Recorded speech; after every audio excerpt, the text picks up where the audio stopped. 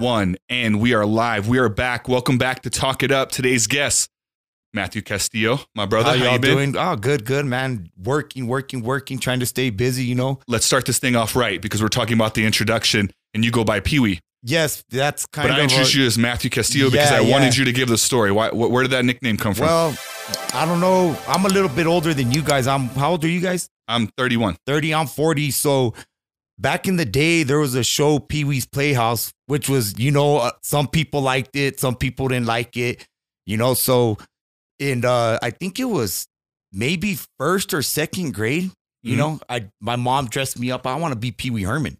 You know what I mean? I wanted to be Pee-wee Herman. Do you remember why?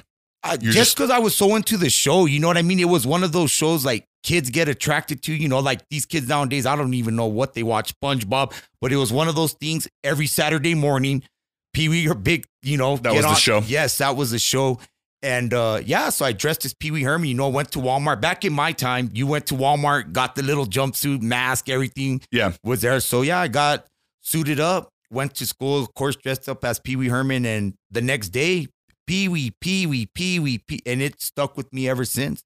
Was it like your family started calling you that first and then friends? Not at first, you know, but it was just mainly friends. And then I started playing sports. So, you know, coaches started, hey, Pee-wee. And next thing you know it, my name's Pee-wee. So like you saying Mathew, sometimes people be, who's Mathew? Like even on my shirt, it says on who's Mathew? Well, that's me. My mom didn't name me Pee-wee, you know.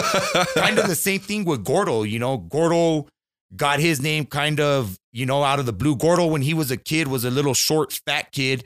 You know, no disrespect to Gordo. And he was deaf and stuff. And the doctors were like, you know, hey, Gordo's going to be a mongoloid. He's not going to grow past 4 or 5 feet. Gordo ended up being a monster. You know what I mean? He's what, 6'5", would you say? 6'5", yeah. I was going to say 6'3", but he's 6'5". Yeah, and Gordo ended up playing D1 ball and everything. But, you know, he went to the special classes as a kid and stuff. And, like, you know, that was a blessing, I guess. And he graduated with a degree, too, right? Yeah. What did he graduate in? No clue. We're that family. You know what I mean? You know, some people be bragging, oh, yeah, my brother got a degree and blah, blah, blah. I'm like, Gordo graduated? In this day and age, it's just graduating is an accomplishment. Yeah. And a lot of jobs will hire you if you have a degree, regardless of what the degree is in. Yeah. But that's pretty cool, man. I know your brother, but I don't know him that closely, but I know him through basketball. Yeah. But I know that he was like the guy, like even in middle school. I remember your guys' age, right? Yeah. Like one of my foster brothers, Patrick Nieto, was my foster brother. Yes. And he was like, you got to see this dude Gordo play, man. He played for Lynn. Yeah. And I didn't see him until a summer league at Cruces High when I played ball there. And I was like, oh, because everyone talked about him. Like, he can't be that good. Yeah. You know how it is. That's like, who's all Gordo? Right, he's good. Oh, he's a baller, man. He was so good. You know what's funny how you say that? Because, you know, I've been in Mershite leads and other thing. And while Gordo was playing with the Aggies, you got those certain people. Oh, your brother don't be deserving to play with the Aggies. And blah, until he. Someone told you that? Yeah. I mean, there's a lot of people. I mean, people you wouldn't believe. You know, like, and I was like, what? You know, he's playing ball root for him, you know. And then Gordo, of course, finished and got in the Mershite League with us. And those same people that were talking, then they got a taste of it and figured out. Same thing with Gus Macker. They're always like, well, Gordo, Mark, Phil, Adrian, they don't stand a chance. I mean, these dudes won like 4 or 5 in a row. Why? They know how to play together and they understand the game. It's not, you know. But yeah, I mean, Gordo was just gifted. That's why I told my mom, what happened to me? You know? Well, you played for a while too, didn't you? I played high school basketball. Coach Smith gave me the shot my junior year. Like I said, my freshman and sophomore year, I was kind of in that trouble crowd, not taking it too serious, didn't have the grade, you know what I mean? And then finally my junior year, Coach Smith was actually a PE teacher, my PE teacher. And he's like, hey, man, come try out. I see a little bit of talent. And I was like, whatever. And then one of my buddies, Zach Nelson, he was like, man, just come try out. And I did. You know, I made the team. And so I played my junior and senior year. I mean, I didn't get that much playing time, but and I remember just love being on that bench and being, you know, the voice of the team and but, you know, people would say, I was thinking in my mind, should I quit? But I stuck it out and, you know, coach gave me a couple minutes and man, when he put me in there, I wasn't looking nowhere. I'm going straight to, I'm getting a point, a rebound or something. I'm making the most out of my minutes. Yes. I feel you, man. No, yeah, that's, I knew that you had played for a little bit, but you said that you're 40.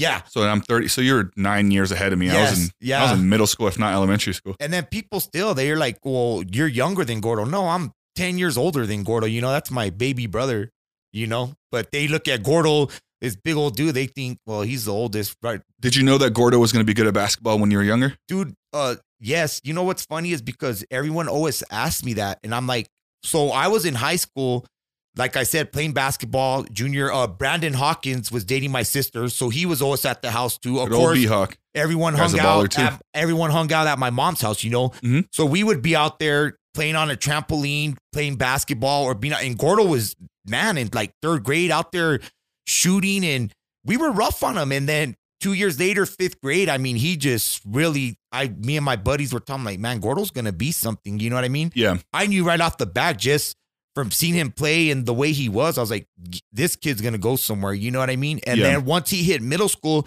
you could just see the improvement. And then what really got me is when Coach Smith threw him in as a freshman, you know, they were playing and I mean, he was just on point. And I was like, wow. Like they had a good team that year, his sophomore year too. He had some good teams now that I think about it, all 4 years. All 4 years. Because just the transition of those really good guys when he was young, when they moved on, and then he became the older person. But then his same age group, like Money and Buzz, and then these guys that all played with him. Well, you know, Money was one that I think we would have had, but, you know, people in school, they don't get it. You know, he wasn't going to class or whatever, but he didn't play. You know, they would have really been a dominant squad that probably could have won 2 or 3 state championships. Well, that's why you got to give Gordo so much more credit because you mentioned earlier, like him struggling in classes. He was shorter. Not only did he ball out, he also got the grades and then also graduated college. That's pretty impressive. Yeah, and it shows you there's so much more to a whole athlete than just being really good at a sport, big right? time. And I got a good experience with it. I mean, despite the time I got arrested, you know, I was acting wild at the WAC tournament, ended up in jail. Did you really? Oh, man, it was a boy. First day in Vegas, my parents are like, look, we're going to watch Gordo play in the WAC tournament. Just behave. Is this like his freshman year? I'm thinking maybe his sophomore. Yeah, okay. Sophomore or junior year, but the WAC tournament was in Las Vegas. You know, I was on if people who know me, you know, I had my issues with alcohol, drugs, which we could get into later or whatever. But yeah, you know, they're just like, we're going to Vegas. As a matter of fact, they didn't even let me go with them. They're like, I had to write up with my hand and knuckle. You know what I mean? You got to make your own way here. Yes. They're like, you get here, whatever. So, you know, my parents, now that I remember, they were coming the day after. Okay. The day I got there. So the day they got there, they find my aunt and uncle. They're like, where's Pee-wee? He got arrested last night. And in Vegas, Clark County, this jail is so packed. Wait, you got arrested before the game? Before the game. You didn't even make it? Dude, I wasn't even there 4 hours and ended up in jail. All right, let's hear it. What happened? Know what I mean? So, yeah, I'm sitting at a poker table, you know, drinking. Of course, drinks are free if you're gambling. Everyone knows that in Vegas. To me, at the time, you know, I'm gambling 50 cents, trying to act like I'm a baller. Bring me another Crown and Coke. You acting a fool, you know, getting as drunk as I can.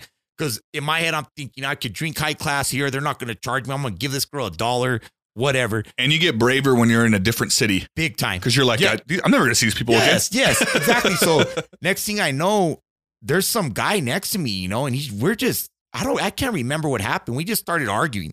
Next thing I know, shit's flying everywhere and poker chips are flying, tables flying, and I'm going to jail. They're like, wait, fill me in though. Did you attack him? He attacked you? Were you taking his money? I can't remember exactly what I think. Because of those free drinks. I think I turned around, and when I turned around, I bumped him with my drink.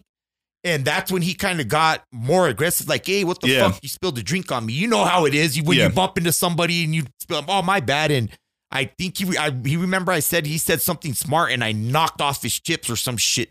Like, fuck you. You know what I mean? And next thing I know, security was already on me. They're like, God. So yeah, and I think I started giving them lip, and I could barely even remember. I was so drunk.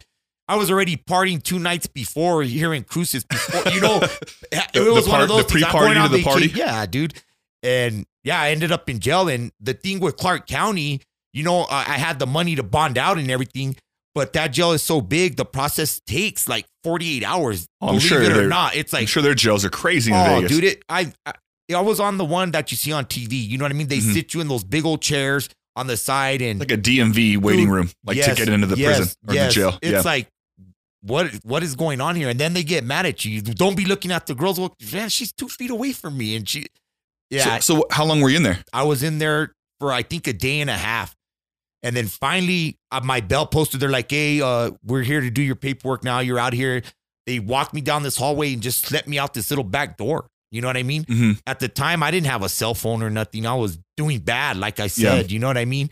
And I just started walking down the strip, seeing the big buildings. Oh, yeah, they're just right down the road. Next thing I know, dude, 3.5 hours later, didn't know where. I was in down, what's that other, the old strip or whatever? Yeah, like Fremont. Yes. Yeah. I was down there, just lost, dude. And anyways, started drinking again. And I mean, people are going to laugh at this, you know.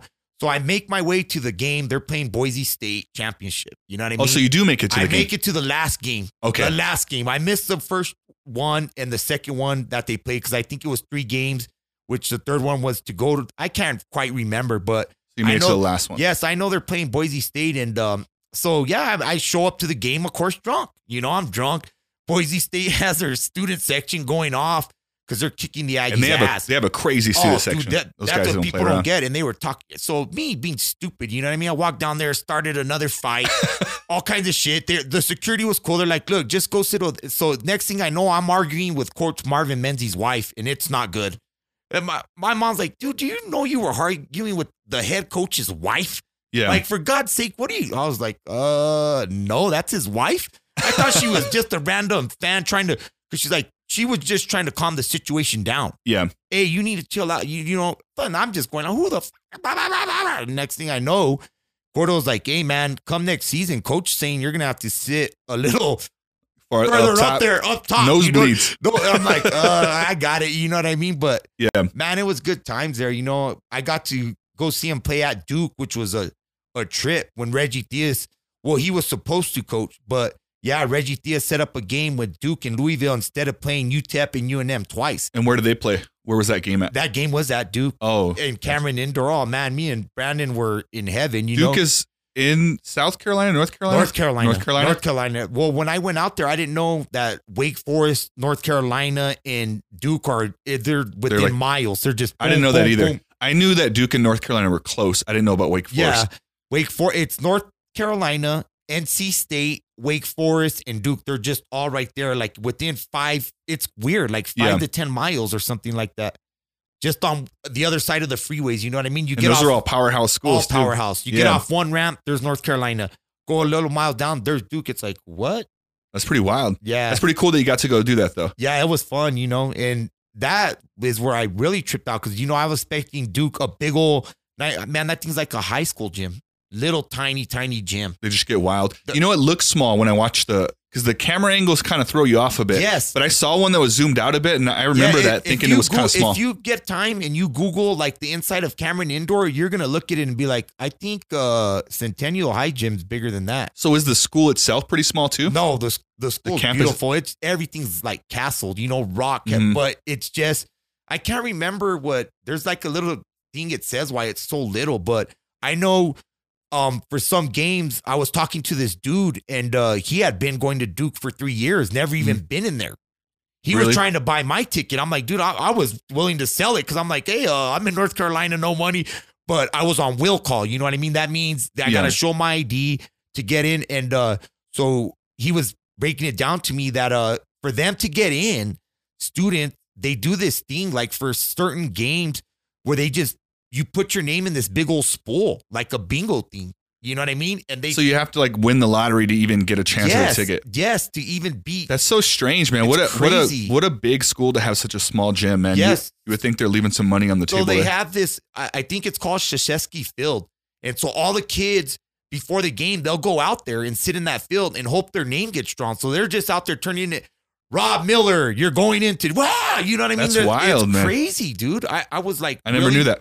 Freaked out about that because it's so tiny. But then too, you got to remember boosters and all those people are more get in there first before, you know. Yeah. There's some big time people, celebrities go to those games. Oh man. yeah, dude. You get a chance to check it out and really look inside the gym and pictures. You'll realize what I'm talking about. It's tiny. Do you ever? I have a question for you, and you can answer however you want. Because you told me the story about being in Vegas and missing the first 2 games and stuff like that. And I only ask you this because I know that you're sober now. Do you ever look back and think about like moments you might have missed out on, like that one maybe?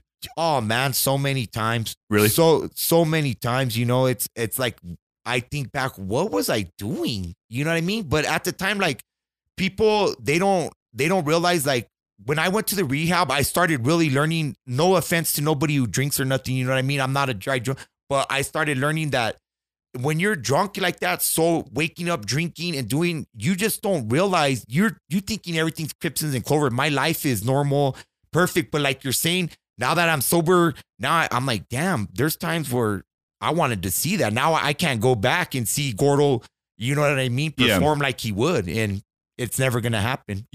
But So let's rewind a little bit, because you mentioned being in rehab, and I've been in rehab as well, and I've talked about it on this podcast. So tell me about that. How long ago was it, and what happened? My story, okay, so is what happened with me, back, I would say from, Gordo's, what year did you guys graduate? 08. Well, he was, I think he's the same exact year as me, so probably 08 as well. 08, so Gordo probably graduated college in 2012, I would say, finished it, didn't graduate at that time, but finished it. So I'm thinking, it's about between 2010 and 2000. I was just getting in trouble. You know what I mean? I had picked up a charge for the couch. I had took a couch from Ashley Furniture. I was working there at the time, which, you know, not thinking, you know what I mean? I'm thinking there's a couch, I could get away with it, which I was, you know what I mean?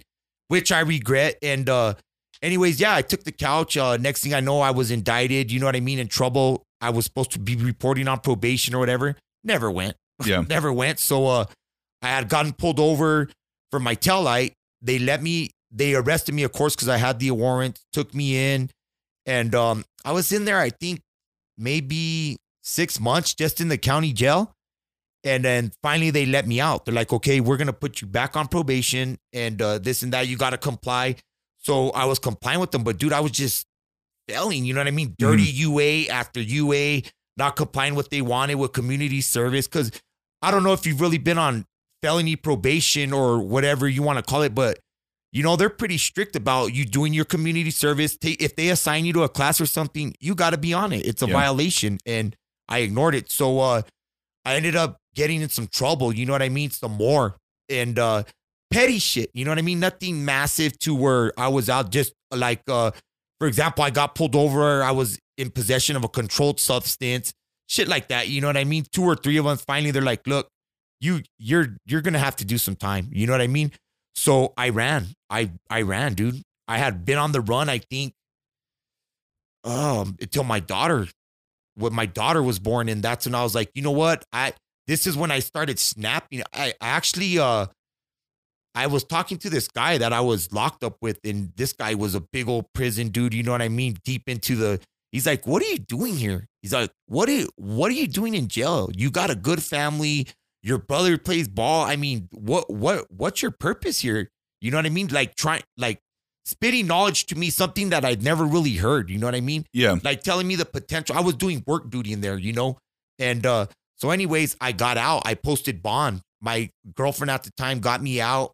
And dude, I just was violating again. And then so finally, like I said, the little one was born. And I just told myself, look, you can't be that dad that's going to get arrested 5 or 6 years later when your daughter's already of age and knowing. So I turned myself in. I called the probation. I said, hey, I'm ready to go to jail. You know what I mean? What do I have to do to take care of my situation and whatever's going on?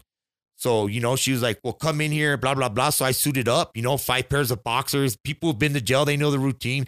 Double 6 up, pairs of triple socks. Up. Yes. So I went in there, of course, you know, I just had a little girl, you know what I mean? Hearts racing. And so they're like, well, you're facing 6 years just from being on the run, you know, and a bunch of shit. And like I said, I went back to my cell, and next thing I know, the next day, the district attorney, they offered me a plea. They're like, well, we could give you 2 years. You know what I mean? Right away in my mind, I'm like, where do I sign? I'm guilty.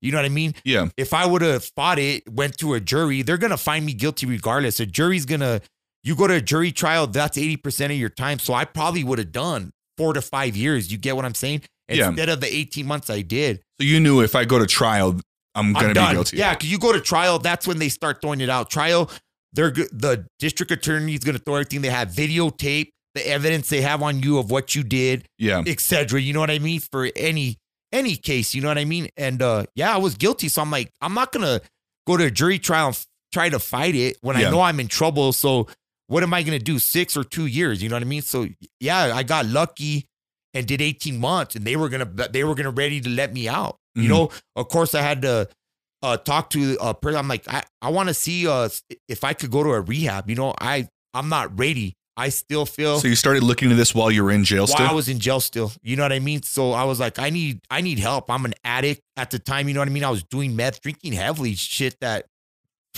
going downhill, going downhill big time. And I mean, fast. I had been hospitalized in 1 year, I think 93 times. You know what I mean? And I still got the papers and stuff that remind me of those times. You know what I mean? I look and I'm like, dude, like you said, I'm thinking back, what was I doing? Yeah. And I would end up there, my pancreas would get inflamed. I don't know if people know too much about the pancreas, but the pancreas is like a little thing behind your stomach. It can't be, people always told me, why can't you get it removed? You can't, it's impossible. You know what I mean? So why is it getting inflamed? Because of the drinking? Because of the drinking. Okay. The drinking. And it would come and go. Like I could drink for 5 months and not feel it, but I could drink one night and feel it. Would just, depending how much it could take. And dude, it's the most horrible pain ever. When you get to the hospital, you can't eat, drink nothing. You're on an IV because you can't afford that thing inflame. If your pancreas, I like to explain it to people. It's like the thing that's inside of a deer when you kill it. Mm-hmm. You know, when you kill a deer and you're cutting it and gunning it, they're like, don't hit that little thing by its heart. Cause if you hit that poison thing. I've never killed a deer. Anyways, if you kill, but if I do, I'll stay away from that. If you kill a deer, people who know, from hunting, when you cut it open and are gutting it, there's this little thing that if you cut, it's gonna leak this toxin and it ruins all the meat. Basically, what your pancreas is, that little thing explodes or erupts, you're done. So your pancreas is essentially detoxing all the crap you put in your body. Yes, and I still feel it at times. Not as sharp pain as that, where I have to take Pepto-Bismol, maybe a Tylenol or two. I fucked it up. It's done. So you knew in jail you already had this issue. You're getting out, and was it your idea to look into rehabs? I talked to my mom, and then I'm like, you know what, Mom, I need help. You know what I mean? They seen it, they know. So a rehab accepted me. It's called Hoy Recovery in Espanola, and I ended up in there for 4 months. I sat there, and I got out, and I've been sober ever since. Something, I don't know what. How long were you in there? 4 months. 4 months? 120 days. And Hoy Recovery is a residential treatment center for the people listening. So it's like you live there. Yes, you live there. It has a woman's side and a male side, and it's real structural. You wake up at 6, you're going to classes all day, and you have your bedtime a certain time at 8:30. And it's real. And man, something, I don't know what it was, just sparked me in there. Yeah. I was in there, and I'm like, you know what? I'm tired of this life. I'm better than that. Because I would always have people tell me, Pee-wee, your work ethic is a little bit different. I got ADD. If you know me, I'm bouncing off the walls everywhere. So, yeah, dude, I got out, and I started painting with my cousin, painting.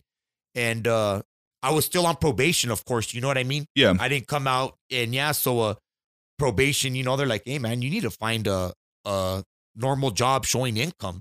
They don't want you getting paid under the table. They want everything done by the rules. So, I ended up working for this landscaping company that I work for now. And, I went in there and been there tearing it up ever since. I know I post a bunch of shit, so I know several people. I've seen our work and stuff like that. Yeah, you guys, you're showing me some, and I've seen some just on my own. You do good work. And people are always asking me, so that's your company or what? And I'm like, no, I got people that work for me. You know what I mean? So is what's really going on now that we could talk about it. So I work for the Green Lizard Company, which is the one you see with the fake grass, all the landscape and stuff like that.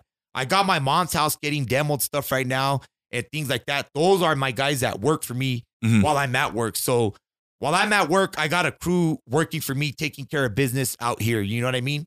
And people tell me, like, even my boss, I'm like, hey, man, I'm done. I'm done. I'm good on my own. Yeah. Oh, you ain't going nowhere. Well, here's a little raise. You know what I mean? I'm the only person I know, like, I went back to work. They're like, you got COVID and I heard you got a raise. Oh, I don't know how that happened. But you know what I mean? But like, you worked hard. That's how it happened. And the thing is, man, I'm not saying I'm the best. I'm the baddest. But I mean, you get me out there and work, I'm going to do some damage. Well, I think you glossed over something real quick, and I noticed it, if you don't mind. I was, because you mentioned the rehab and you talked about getting out, and I can hear it in your voice, and I can hear it when you talk about stuff. What you do have is a work ethic. You actually are. You even earlier when you were telling me that certain clients will tell you, "Hey, are you sure you can do this?" Yeah. Like when you're putting together stuff, and you're like, "Dude, watch how it comes out." And you show me some videos. It looks amazing. I think that's what it is. I think if I had to guess, I don't know, but it sounds like maybe in rehab you found. But that's what the way that you were an addict about drugs and alcohol, you're like, I can be an addict about learning how to do these complicated things. That's what I was going to get back to. So in the rehab, I had already I had been working for a landscaping company for Water Smart Landscaping with my buddy Joshy Barvel, Alex Petermeyer, before I was getting in trouble. You know what I mean? I was working and getting in trouble, I should say. But you had a history with it beforehand. I already had the history. So when I got to the rehab, it's all farm out there. You know what I mean? So my first thing was like, how do I get on this work crew, you know? Yeah. And so I was out there, and the counselor would always tell me, he's like, Mathew, maybe this is something you could substitute out for the alcohol. Because I guess the way they broke it down to me, the alcohol, like I'm saying with my ADD and anxiety, that was mellowing me out. But I was abusing the shit. So I'm like, well, would it mellow me? I just had so much anxiety. I think I learned how to use it out on the work field instead of drinking. So you just replaced your addiction. I replaced my addiction. Yeah. Exactly. You nailed it right there. Well, I fully believe that because I can relate to it. And I also, in my job now, I work specifically with people in recovery from drugs and alcohol. And that's what it is. I'll get asked a lot, like, how do I get over this? And I'm like, you kind of have it in you to be this way. It's just, what is your thing? Yes. And we replace what you're doing with something healthier. And it could be anything. It could be drugs. It could be maybe someone that's eating bad food, replace it with good food. Yes. It could be someone that's overweight, replace it with working out. Someone that's addicted to watching shows. Have you tried getting out in your community and playing a sport? Yeah. It's anything, right? You kind of replace it with something healthier. Exactly. And that's what I'm saying. Kind of like with me, you know what I mean? I just replaced it with working. It was called my coping skill. Yeah. Instead of going to a cookout or family gatherings and stuff, right? When I knew myself too well. I'm like, if I get around the liquor and shit, I'm gonna relapse. Yeah. So I would just substitute it. I would go work by myself. You know what I mean? Going and doing side jobs on Saturdays and Sundays. I mean, knocking out. And that after that, man, I mean, people just started talking. I know this guy that could come do your yard in a weekend. Yeah. You know what I mean? And I would go do it, dude. And people ask, like, what are you on? Life. A little bit of marijuana, I'm not going to lie, but I mean, this is what I'm doing, you know? They call it California sober. That's what they call it whenever you use marijuana to get off something else, which has been proven to really work. You know what's funny? It's because the rehab suggested that to me. They're like, why don't you I would smoke marijuana, but at the time when I was drinking and doing meth, it was just maybe a couple of blunt here or there, but my main focus was on that meth pipe and alcohol. Yeah. You know what I mean? So the weed wasn't really, whatever, let me have a hit. You know, I wasn't worried about that. But when I got out, like I said, they referred me to, so it was crazy. I got my medical card actually in there. So right when I got out, that my medical card was already ready. You know what I mean? So on the probation, they couldn't really do nothing about it. If you're on a medical card on probation, it's not considered a dirty. You know what I mean? Yeah. If you don't have one, it is a dirty. So I was smoking on probation the whole time. And that's when I was just like, man, after I think the first 8 months, I'm like, I really don't need alcohol. Like I was one of those guys who lived off of it. I'm going to a game, I got to drink. I'm going to the grocery store, I got to have a beer. I'm walking to my mailbox to get the mail, I got to have a beer. You know what I mean? Yeah. In my mind, I thought the beer that was my life, man. It was sad to say, you know? I don't think it's sad to say, but I get what you're saying. I think that you do a good job of talking about it, which is important. Yeah. And also it shows people that, hey, like regular ass people go through some tough shit and they have to learn just the same way we all have to learn how to do hard things. And so I appreciate you even talking about it, man. Yeah, it's impressive. I'm real open about it. You know what I mean? Like, I've talked to people that are like, man, you're just throwing out there that you did meth like nothing. Some people are trying to, it's because I'm not scared to say the life I was living. You know what I mean? Because some people don't get how, I mean, family, and I'm sure you know some of my immediate friends. I mean, from where I was at, scrounging for money from my ashtray to try and make a living to where I'm at now. Yeah. It's hard to believe. So, I mean, I tell people I'm living proof of it. If I could do it at this age, you're barely 19 or 20. You still got a long life because I try to talk to the youth community. You know what I mean? Kids who are in jail like now in juvenile centers and stuff that are getting out and thinking, oh, my life is done. No, you're 18. You still got a chance to go to school and do more. I said, look at me.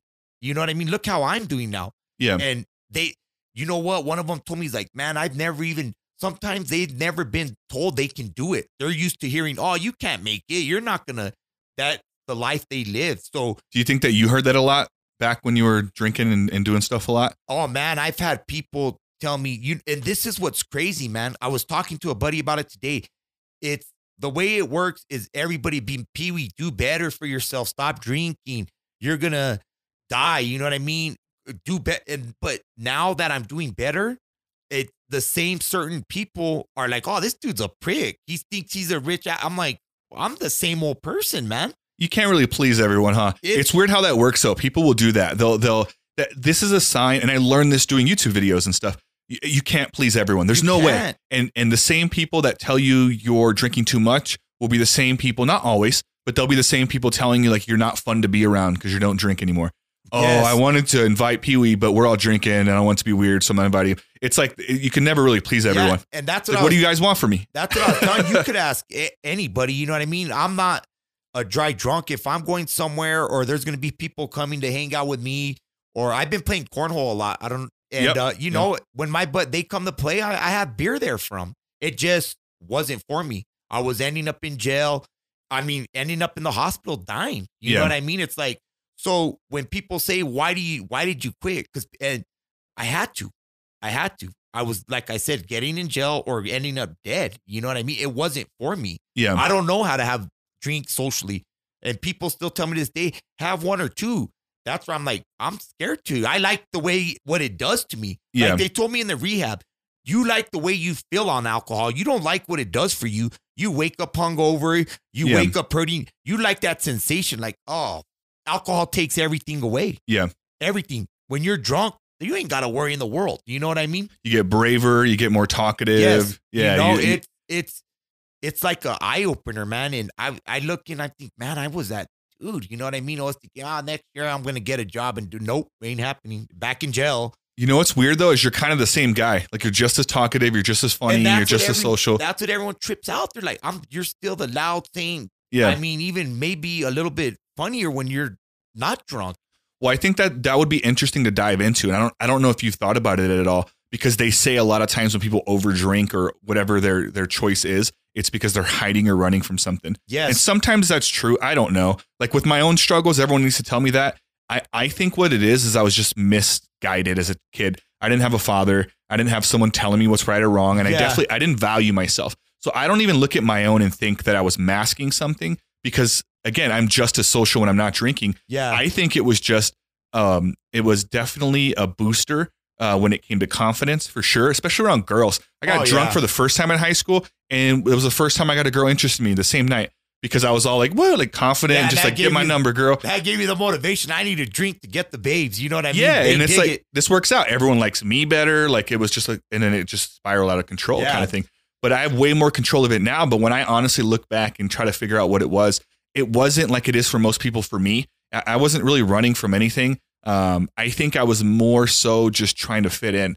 And now that I feel fine and care less about fitting in, I drink way more responsibly and I can have different moments and I can go months without drinking and be fine. Yeah. But it's just weird. Have you dove into yourself and thought about what it was for you that even, because you kind of know what got you out. You kind of know who you are today. Do you even know what got you into that in the first place? I don't. And like people, I didn't come from a bad family or nothing. You know Your family's really nice. To where I could say, I didn't have a mom or dad and I was on the street. So it was like, I don't know, man. I think, like I said, I had those first couple of tastes and I've always been an over abuser. You know what I mean? Mm-hmm. Instead of having 6 or 7 beers at a party and then afterwards it just didn't stop. You know what I mean? So I don't know if I liked it or like I'm saying, I didn't really have an excuse to say like, I need to drink. My life's miserable. I don't have a vehicle. You know, it was never nothing like that. And a lot of times, people do drink because of those situations. Yeah. I got a bad family, my kid, it was nothing like that. So I still can't figure out why I was so abusive with the stuff. You know what I mean? Yeah. And I didn't get it. Being at the bars every night, waking up broke, back at work, hurting. It's like, dude, your paycheck's gone. Yeah, it's not a fun feeling, You work man. 2 weeks to spend it at Hurricane Alley? You know what I mean? I remember, and I've told a few stories in this podcast, so I'll try to avoid the ones I've already told. But I remember struggling so much for money, and I did this. This specific story was about Black and Mild cigars. This is how poor I was. I was staying at my friend Lloyd's house. Lloyd? Yeah, Lloyd. Me and Lloyd were living together. He was working. He had a good job. That guy's Lloyd's always been straight. He's always been disciplined, man. And we would go out and party and stuff, but I was way on a different level than him. And Hector was there at the time too. And when we lived together, Hector would be over at his house, Lloyd would be off, and I'd be by myself. And I really wanted to smoke. And I would literally just go through the couches, and I knew I needed like exactly like it was like 95 cents for a Black and Mild. Yeah. And I think it came out to like $1.07 with tax. And so I would literally try to get exactly enough. But then, so I would oftentimes, you could find $1 in anyone's couch. Yeah. And so I'd find the change for it. But then I didn't have a car. And so from that trailer out there, remember where it was? Yeah. I used to run the desert. So I'd find money. Sometimes I would be drinking like during the day. Yeah. So I'd be kind of drunk, find money. And then I would run in the middle of the day in this hot ass desert just to get to that Shorty's, just to buy a cigar. And then I would smoke it on the way back. And then by the time I got to the house, it was gone. I'm like, what did I do that for? Yeah. And that's exactly. But the things we'll do to get the things we crave, right? Yeah, exactly. Yeah. And then afterwards, you're like, I went all that way and struggled. And now I'm home and I don't even have the cigar anymore. Yeah.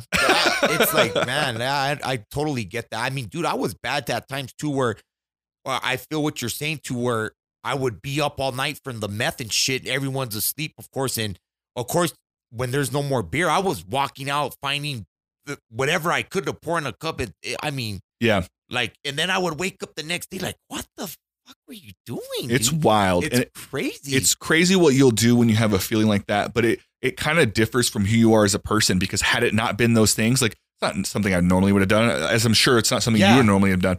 But it's just like, it's a weird kind of thing like that, where you're just like, you'll go out of your way to make something happen. For nothing. Like, which is probably why you're such a hard worker now. Like, cause that part's probably already been embedded in you. You just didn't know how to use it the right way. About it. Yeah, exactly. Yeah. You know what I mean? And that's what my boss tells me. He's like, man, you're all over the place. Well, is that a good thing or bad? You know what I mean? What do you want from me? It's a good thing. He's like, no, it's a good thing, but I try to relax. And I'm like, all right, I got to sometimes too understand, like, the other guys, nobody's moving. I'm almost thinking in my head, how can you not do that? You know what I mean? But I'm just active. You know what I mean? Not everybody's ADD like me, bouncing off the walls, And sometimes I find myself getting fussy, like, well, they should have already done that. Yeah. And I got to catch myself and be like, hey, not everybody's off the wall like you. People just operate differently. Yes, yeah, exactly. And that's one thing I need to really, really work on, even with my own family. With my poor dad, man. My poor dad, he wanted to make some extra cash, hey, bring me out here to work on a weekend. I'm like, all right, let's do it. You know what I mean? I'm going to hook him up. Yeah. I was getting some decent cash on the side, and man, dude, I had him out there wheelbarrowing rock. I swear there's one time I looked and I'm like, oh man, he just dripping. The poor dude was just trying to keep up. You know what I mean? I'm like, hurry up. Move. Because in my head, I'm used to me moving at that speed. Yeah. You know what I mean? I got to understand, my dad's about to hit 70. I had him out there in the dead heat wheelbarrowing, and even one of my friends had to tell me, they're like, hey, dude, your dad looks like he's about to croak. Fuck him, he's good, move fast. But yeah, dude, I caught myself, hey, he's right. He can't be wheelbarrowing that rock as quick as you're going to do it. You know what I mean? And yeah, the poor dude couldn't move for 3 days, man.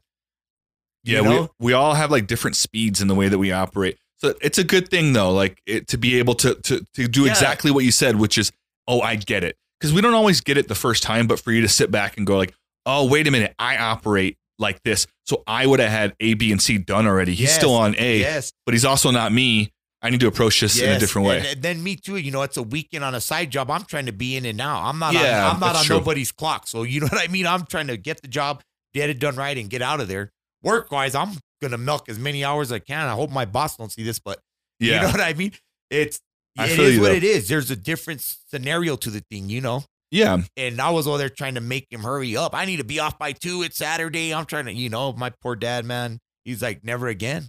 Oh, I ain't going to work with you no more. I was like, okay. Then I caught myself doing it with my little nephew. I was like, man, this kid's a little kid. He's 14, But yeah. So like you're saying, I need to learn how to control certain things. And well, it sounds like you're already doing it a little bit. And I have the same issue where I just think that things should be like, well, this is how I experience it. This is how I've done it. So this is the way it is. But I started learning like the world is so diverse. Like things work better if you try to figure out the other person instead. Yeah. And just go. And that's what makes a good leader, right? Instead of going like, this is the way it's done. It's how do you do things? And how could I use what I know to help you the way you do it better? Yeah. You're right. Yeah. And I kind of put it in that way. Good point. And it's kind of like with the sport, if you're the best player, you expect your teammates to be as good as you. It's like, hey, I can't shoot as good. But in your head, you're thinking, oh man, why ain't you hitting that shot? It's like, hey, kind of have to, you have to know your surroundings, know your people, and just try to bring out the best in the other person. I thought of a story, and it was kind of off one of your original ones, and I thought it was so random. It's like in my head, so I got to get it out. Let it out. There was a time in my life, man, because I started thinking back to like when I was drinking a lot, and I used to drink Four Locos a lot. Oh my God. Lot. And because they were so cheap. Again, I can come up with $5-6 and get 2 of them. Get wasted, bro. Like 12% alcohol. Yeah. You get jacked up. So I hung out with this group of people, and they were. So with me, I mentioned I've been to rehab and stuff, and some people may have heard this on a previous podcast. I haven't done a lot of stuff. I drink a lot. I've never done anything really hard. Like I did X for a while, like a little bit, but I've never done anything too crazy. And this is how it was mostly drinking. And some pain pills at the time. When I went to rehab, one of my roommates had found these pain pills and stuff. But I told that story in another podcast, so I'll leave it off. But this specific group of friends, man, they, for whatever reason, like they really got into meth. And I think there was about 5 of us that would normally hang out, and there was a 6th person that came in and that was like, hey, I have some meth. And one of them was like, I've done meth. The other one's like, I want to do meth. And me, I've always been like, I'm good with my Four Locos. Yeah. So I would hang out with this group. Essentially, everybody in the group got really into meth and so oblivious and just being social and just really enjoying being around people. I never even once thought about doing it, but I would still hang out with them. And so we'd go over to this, like a studio apartment pretty much. And they would have their setup, and they were like getting ready to do this meth.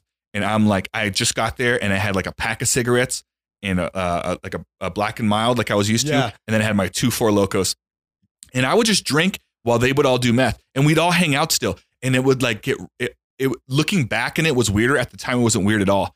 And I would just look around, and they would be like, just like in the chair, like doing nothing, but wide awake, but doing nothing. And I would just be sitting there drinking. And because my mind was also altered, I didn't realize how out of their minds they were. Yes. And so they were just all night. Obviously, I would burn out because I'm drinking, and they were just like, we got to get more meth. And I'm like, all right, I'm going to go home. And I did that for like a whole summer. I would hang out with them every night. I would get wasted, and they would do meth. And looking back on it, I'm like, why did I hang out with those people? Like, why did I do that? Yeah, dude. I was the same way. I would regret it, like being up all night, like just stuck on my phone looking at the same shit. Do you feel? Because I have a question. Because I noticed it with them, and I've always wondered because I've never done it. Does it make you feel like you don't want to go anywhere? Is that a part of it where you just want to stay still? Well, see, dude, some people it hits different because being on the drug and being around the people who do it. I'm different. When I'm on it, I'm sitting in a corner, I'm smoking a cigarette, which I never do, or you know what I mean? But then you have those people who are working on it. They're doing jobs. I'm like, man, I'm trying to be indoors. Oh, so people do use it and go to work. I know people that is wild. From back in the day that would do it and they knew how do they say it? Like what would they used to tell me? I was a functional alcoholic. They're functional meth addicts. Really? So they would just go to work. Yeah, the only way you could tell really is by their eyes. Their eyes are, and but they were functional people on it. You could be near that dude every day, and you're doing meth. You know what I mean? Just not know it. Not even know it. Yeah. Me, I was opposite. I was that person stuck in the chair, eyes wide open. Next thing I know, 48 hours passed. It's like same clothes. I'm like, what am I doing? Yeah. And when you would come off of it, did you like sleep a lot? Like I wouldn't, dude. Like after the 2 days, I'd be like, I'm done with this shit. This is it. I don't like this. And I would maybe take 1 day off. Next morning, right back on it.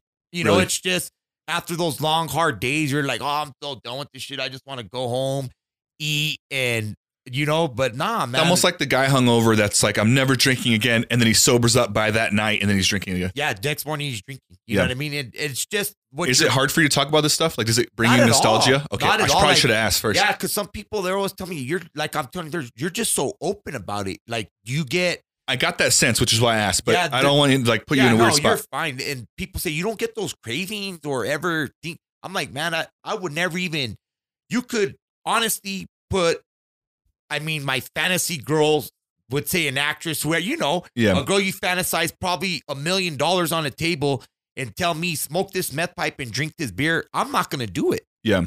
I don't care. I'm not going to do it. I think that works in your benefit. I can see that in you. It's almost like the red button effect. Yes. Where it's like, because you're able to acknowledge it, you're able to not do it. But the people that I can't be around it and I don't want to talk about it, they almost create this red button you can't push. And so it sets them up for failure later. I'm not saying that some people work well like that. Yeah. So by all means, keep doing it. But I can tell you're the kind of guy that the more you talk about it, the more you open about it, the more control you have over it. Yeah. And the more you're like, I'm just not going to do it. Like you're saying, you have those people like, oh man, you can't talk about that stuff around. I'm an ecstatic, man. I feel I need to do it now because of you mentioning it. I'm different. You know what I mean? Like I said, I can go to a hangout or someplace now and, you know, take beer and alcohol and not even everybody's drinking but me. And you're good with it. People are like, hey, man, just have one. But I always tell myself that one thing could be a full-blown relapse. And next thing you know, I'm back to ground zero. There's stuff to do. There's no way I would ever even, you know, on Christmas, just to have one taste. I'm scared. Yeah. I'm scared to even have the wine at church. You know, the little one they give you for communion. I just don't want to taste it again at all. That's good that you know what you're capable of and where you're at. Because I think people struggle sometimes with that, where they're like, maybe, and then you're right. Friends will be like, we can have a little, right? Yes. And so it's like, and I believe some people could, but some people that can't, they need to know that. Yeah. And you sound like you're someone that goes like, hey, I know where I'm at. Yeah. So you say it all you want. Like, I'm good. I'm good right where I'm at. Dude, well, not too long ago, there was this girl. I mean, she was that girl in high school everybody wanted. Mm-hmm. Everybody wanted to be with. And, you know, I was doing some work for her and we started, you know, doing our thing. And she was an alcoholic and an addict. And I mean, almost every night she would be like, hey, man, just have one. And I said, I dropped her, man. I'm like, this. So this is after you got out. Yes. But it was that girl that everybody wanted. So, you know, including you. But in my head, after I got her, I'm like, I don't want this chick. But back in high school, I didn't even, she didn't even acknowledge me, but she was that hot chick that you and your buddies are like, oh man, there goes so-and-so again. Yeah. And the guy that was there, he's a lucky dude. So when I got her, I was like, oh man, this is, I big achievement. Gold. I hit gold. Yeah. But then when I got with her, she was doing I'm like, it was unattractive to me. I was like, so this girl that I fantasized for and wanted forever, it's not what I thought I wanted. You know what I mean? Yeah. And well, especially when you're that young too, though, and people grow up, and maybe she in a different world grew up and didn't do that, right? Yeah. And maybe she still is that girl that you liked and everyone else liked, but is also a good person. Yeah. That happens. But it's crazy how much stock we put in, like when we're young. Like I relate to that. I've talked about that on a different podcast where I used to fantasize about being with the popular girl and like how much better I would treat her. And it's like you don't realize dude. Some people that if you could go back in time and hang out with that version of you, you'd be like, bro, you don't even know what to look for in a girl. Yeah. Let alone like just to think that someone is the whole world. Exactly. Because they're pretty and they smile good. You know what I mean? But sometimes like they're not nice. I knew some girls that were super nice in high school and I paid no mind to them. Yeah. Because they just weren't like either the best looking or there was someone better looking that I was more interested in. And then now that I know them as adults, now that I'm more mature and it's not all like your hormones and sexual stuff, I'm like, that girl is pretty cool. Like I wish I would have even known her. She seems like a cool person to be friends with or to even just know in the community. And you didn't but you never would know to look for that. Yeah. In high school, you're like, this girl was lame. But I accidentally, there was this one popular girl. She was the friend of the popular girl. So she was kind of popular by association, but she wasn't the prettiest girl. And she used to always make fun of me in the science class, man. And naturally being funny, I would make fun of her back, which is not good. Don't pick on girls. Yeah. Guys, we got to stop doing that. And you know what? We'll get back to that. But I did that. So I would make fun of her back and it became a thing. And there was a weird moment. And it's almost like a movie scene now that I'm thinking about it, where like she was coming out of the classroom while I was going into it one day and we weren't looking at each other. And literally like we turned and I accidentally kissed her, bro. Like just the way we turned the corner. Yeah. And it was like a moment where I was like, oh, like, it was like a weird moment. Yeah. And then she was like, oh, and I was like, oh, like it was just like a weird thing. And I'm like, screw her. And then I remember going back in the classroom. I'm like, that was kind of nice, man. Like I really did enjoy that. And then I'm sure she did the same thing. And I don't know where she's at nowadays or I'd ask her, but it's kind of funny how like you picture someone a certain way or you have these certain values, but like You ever had a dream about a girl that you never were interested in, and then you wake up like, I think I might be interested in that girl now? Oh, yeah. A bit like you're saying, I never acknowledged this girl, seen her, but I had a dream about her, and I'm thinking, hey, am I having the hots she's my for this soulmate? Yes, exactly, dude. Exactly, you know. And, what were you going to say, though? We're talking about being mean to girls. About being to girls, I try and tell my nephew. I mean, I remember in high school, too, like, that was a thing. Like, the popular dudes, I hung around the popular crew, you know, the gangster crew, whatever. But, you know, you would have that crew that would just pick on these beautiful women. Yeah. And, you know, of course, in high school, we didn't know. So we're laughing at it. I remember we're at a party, man. And all there, you know, like you said, you had the group of hot chicks. And my buddy just shook the shit out of a bottle and just started spraying them in the face. You know what I mean? And everyone's like, you dumb girls. But in my after now, I'm thinking that was fucked up. Yeah. Why? And, you know, I felt bad years after for laughing at it, you know? Yeah. So I try to preach to my nephews, them, you know, you roll out the carpets for these women, you know? Yeah. Because believe it or not, a lot of people, they still don't. I've seen women with single women with like 3 or 4 kids, and they just are treated like shit by their baby's daddies, man. I'm opposite. You know, me and my baby's mama ain't the best, but I mean, I'm there for her. She could call me, say, I need this, and I'm going to do it. Yeah. I'm not going to give her the heart. Fuck you. You know, but you tend to see that a lot, you know, even like on Facebook and stuff, people arguing about their baby daddy not paying child support or their baby daddy can't come to the game. It's like, you know, I'm different. I want to be where my daughter's at. And also that shouldn't be on Facebook.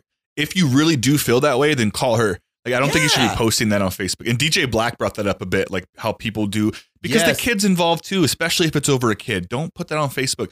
That's you and that person to figure that out. Because never once in life, have you ever in life, has anyone had an issue with you and posted about it? And you're like, oh, well, since he posted about it, now I'm going to fix that. Yeah. No, it either does nothing because you don't care, or it upsets you and it starts a fight. Pissing but you off, but it never does anything good. And so you got to leave that stuff off there. And it's crazy, like you said, too. It's like, why is this person putting that out there? Yeah. You know what I mean? It's like sometimes. Well, I think that they think it makes them look good, but in reality, it makes you look pretty bad. Yes. But there always is that like kind of like group of people that will gas them up. So maybe that's what it is. They have like 2 or 3 friends like, dude, fuck her. Yes. And it's like, you guys, now you guys all look like idiots. Yeah. Next thing you know, there's 30 comments of bunch of random people in your business. Like, who's this dude? I don't know, but he's commenting on our shit. You know? It's a weird kind of like a dog and pony act where people are just trying to like get that thing. But I mean, you're right. You see certain things as adults that you don't see as a kid. I was that guy because to me, it was about being funny. I was never as crazy as like throwing a bottle on someone. Yes. But I've been mean and rude to people because I thought it would make my friends laugh. Yeah. And if I didn't have to deal with the consequences, I'm like, well, why not? Why not? Yeah. And I get some laughs out of it. Everybody's laughing, joking about it. I feel I'm on top. You know what I mean? But when you're in that age group, how old's your nephew? You brought him a few times. I'd say 14 or 15. Those years are so important. Some of the most traumatic moments in my life happened during those years, like the 7th grade of middle school up till senior year. Like that's when like it matters if someone makes fun of your haircut. It matters if someone says you're super white or you're not handsome or you know what I mean? Like whatever it is. You take it personally. It matters. And even if you don't like show it in the moment, those things later on in life make you feel a certain way and that's how you lead into the drinking or things like that. When you don't even know it, but you felt invalidated at that young age. And so it again, if I had some magical time machine, if I could go back in time with my same mindset. First of all, I wouldn't because it would change my life. But if somehow I could and I wanted to, I would just approach it differently, man. Yeah. I would look at everyone as a business opportunity or a life opportunity. Yes. This could be someone that could help me make money or be a good friend and help me out in time of need. Or this is someone that I could be with if it's a relationship thing or like just connections and like being around good people. And maybe you being nice to them helps them not be an asshole. Yes. Exactly. Sometimes those people you were an asshole to grew up to be an asshole to someone else. Yes. And that's from them being picked on, you know what I mean? Now it's they're like I have the power now. Yeah, it's like people say, you know, not putting down the cops or nothing. A lot of times there's these cops that were picked on as kids, and now that they're cops, when they pull you over for a little normal stop, it's the world to them. Yes, they're in complete control for that whole stop. Yes, they're for the first time in their life. Dude, I've had run-ins with them. You know, my recent I had got pulled over going to Albuquerque. You know what I mean? Hauling ass, you know. not drinking. I had my weed in the car, everything in the car. And yeah, he pulls me over. You know what I mean? And right away, he's being a dick, dude. You know what I mean? I'm like, what are you pulling me over for? One of your lights was out. I'm like, okay, can you speed it up? Because I'm in a hurry. You can obviously tell that. And I was just trying to test him out. You know, I know I'm not going to get arrested. I know I could get away with it. I know the law. So I'm trying to test to see how he reacts to me. You know, and oh man, right away, I pulled me out of that car. Get your hands on the hood. And then afterwards, I told him, what did I say wrong? He's all, it's the way your attitude is. I said, I'm loud normally. Yeah. Don't take it personally. But I mean, this guy pulled me out. Well, then, you know, he started going to that shit once he ran my name up. Oh, you have a prior record. Is there anything else in the vehicle that you want to hide from us or that you're hiding? I'm like, man, there's nothing but medical marijuana in here. I'm telling you what's inside the car, you know? And man, I think it pissed him off because he couldn't do nothing about it. You get what I'm saying? Yeah. He would just kind of hit the road and get out of here. I better not see you speeding again around here. I don't even get that. It's so bad that I could yes or no sir the cop, and they always give me the goddamn ticket.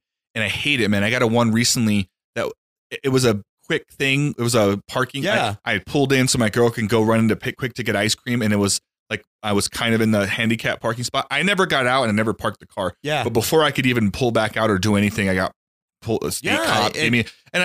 I was being nice, and I thought that he would just go, just don't do it, you know? He gave me, and so I have court for it next month. And so, but it's just annoying because you can be rude like the way maybe you were, or you can be nice like the way I was, but it's still like sometimes you still get the tickets. I don't know what to do anymore, and man. That's where I go back to this system thing, you know, like I was talking to he works with me, his name's Pascual, man. This guy like a mentor to me, you know what I mean? And he's always asking me like, well, I'm sure everyone heard about what just happened at Apodaca Park with that guy. Supposedly he had. Well, by the time this comes out, there'll be more information. By the time he was, I guess in 2017, he was already charged for a murder conviction or something like that. And then this happened again. So of course people are pissed. They're like, this dude has been convicted of murder already once in 2017, and he did it again on Sunday night. Wait, how is he out though? If he got convicted? That's what I'm getting at. Okay, that's what I'm trying to get at. It's the way the state works. It's the system. So basically, I point the finger at them. Like the sister of the brother who got murdered before the dude did on Sunday, she's pissed. She's like, this dude that murdered my brother, you guys let him out, and he did it again. But see, that's what confuses me. So somebody had put something on Facebook about it, and that's where I put, it blows my mind that I was getting 3 years for a sofa, but this dude was convicted for a murder charge or whatever they're convicting him of. I'll show it to you in a while on my phone.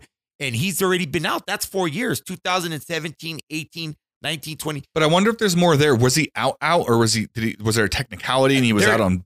I guess he was just work release. I guess he was just like out. You know what I mean?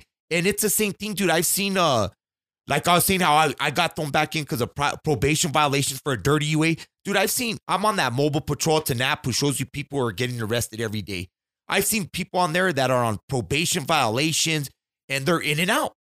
In and out. There's this one guy, of course, I'm not going to say no names, but he's been in and out 4 times in the last 3 months for serious charges, robbery, car auto theft. So it's like, what is the state doing? What is New Mexico doing? Do you think it has anything to do with COVID?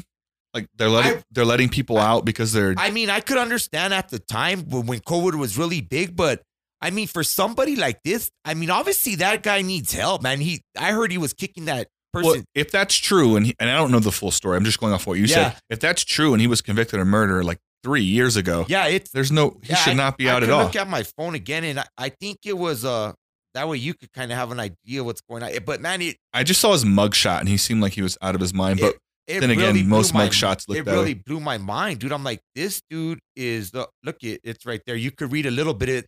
There's that one when he was convicted in 2017, and then that's the new one that he just did on Sunday. So he's from El Paso? No, that's just the El Paso, saying, you know what I mean? But the thing I don't get, even if you're hit with a serious charge like that in 2017, I did 3 years for a couch almost. How is this dude out and about on the streets just convicting crime after crime? What's the state doing? So, I mean, a lot of people are furious. Like, what's going on? And you could read on the one that the sister posted about it, and people are just blaming it on the Lujan Grisham, blame it on Ken Miyagishima. Like, who's at fault? Is it our courts? Is it thing? But I heard one thing from a person that they told me that's how the state makes their money. So a state court is going to put you on bond because that's how they're getting. The federal's different. They're going to lock you up. You know what I mean? Throw him away. He was crossing drugs around. It's because the feds, they have money. They're federal. The state, it made sense to me. So this is why they're posting bond for everyone. This is how they get their income. Yeah. So, you commit a crime, you post bond, the state's getting that money. So that's why I would want to hear the full story because I agree with you. Like my immediate reaction, like I told you, I feel like there's something we might be missing though. And there's one more thing. I mean, I can't remember the guy's name or the dude's name, but I guess he had strangled his girlfriend's baby to death. He posted a bond and that dude's been out. And people are like, how is this dude out if he killed this baby? Well, there's definitely a discrepancy because I agree with you. I know a friend that did some drug charges and did way more time than a different friend that I know of that has a way more serious charge. And so it's just weird how it works. I don't get it. Yeah. I don't get it. And it kind of accepts me. You know what I mean? Not saying, okay, what I did was right. I stole sofas and got in trouble. But someone who's been in jail and in trouble, you'll look back and be like, how is this dude out when I did all this time for a damn sofa? They're labeling me a menace to society. Yeah. This dude's kicking heads around a park and, he's just sick. He needs help. Like, it really, really blows people's mind. So, like, people are saying, who's at fault? The NM court system? Is it the mayor? Who's making the decisions to let these repeat offenders picking up charges after charges in and out? Yeah. So, in a way, I feel bad for that girl of the one in 2017. I would be like, well, yeah, look what happened now. He killed another person. And that'll be an interesting one to follow to see what facts come out. See what really happens, but I don't blame her. It's like, well, maybe if you want to let this dude out, that wouldn't have happened Sunday night. You get what I mean? Yeah. They have a point, Yeah, it's wild. I watch a lot of those shows about like murderers or people that are in jail and stuff. On A&E, I'm on them too. Yeah, those are easy to follow. Yeah, I'm on them. It's a two-way street, man. I just think that you have to know what happened because for sure the justice system's messed up. We see it all the time. Guaranteed. Yeah. And it's not. I'm not saying everywhere. There needs to be some reform. New Mexico, it is bad. It's bad. Even I remember a time which we're still pretty bad, but do you remember when we're like top 2 in DWIs like in the nation? Yeah. And I know we're still high, but we're definitely not top 2 anymore. When it was like if you did anything alcohol related, you got punished 10 times harder than any other thing. It was like it was wild. That's when they started the NDWI / you know what I mean? But you're right. It was like you drive drunk, goodbye, And the DWIs, I could understand, for first offenders getting their first DWI, it's like you got all this money in fines, jail time, and stuff like that, but somebody runs somebody over for stealing a car, it's like a slap on the hand. Yeah. I don't get it. I think there should be a path to redemption for anything substance related. And I'm soft about this because I work in that industry. DWI possession is a big one.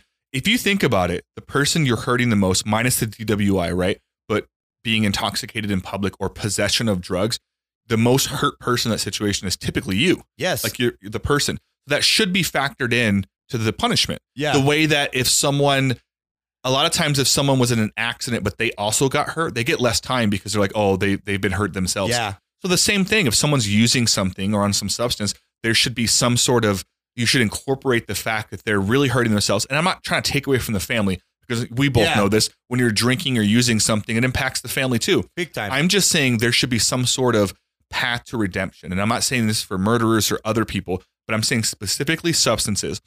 If you're going to give someone a DWI, as I believe you should, if you're drinking, driving, you shouldn't do that. Yeah. Huge risk factor there.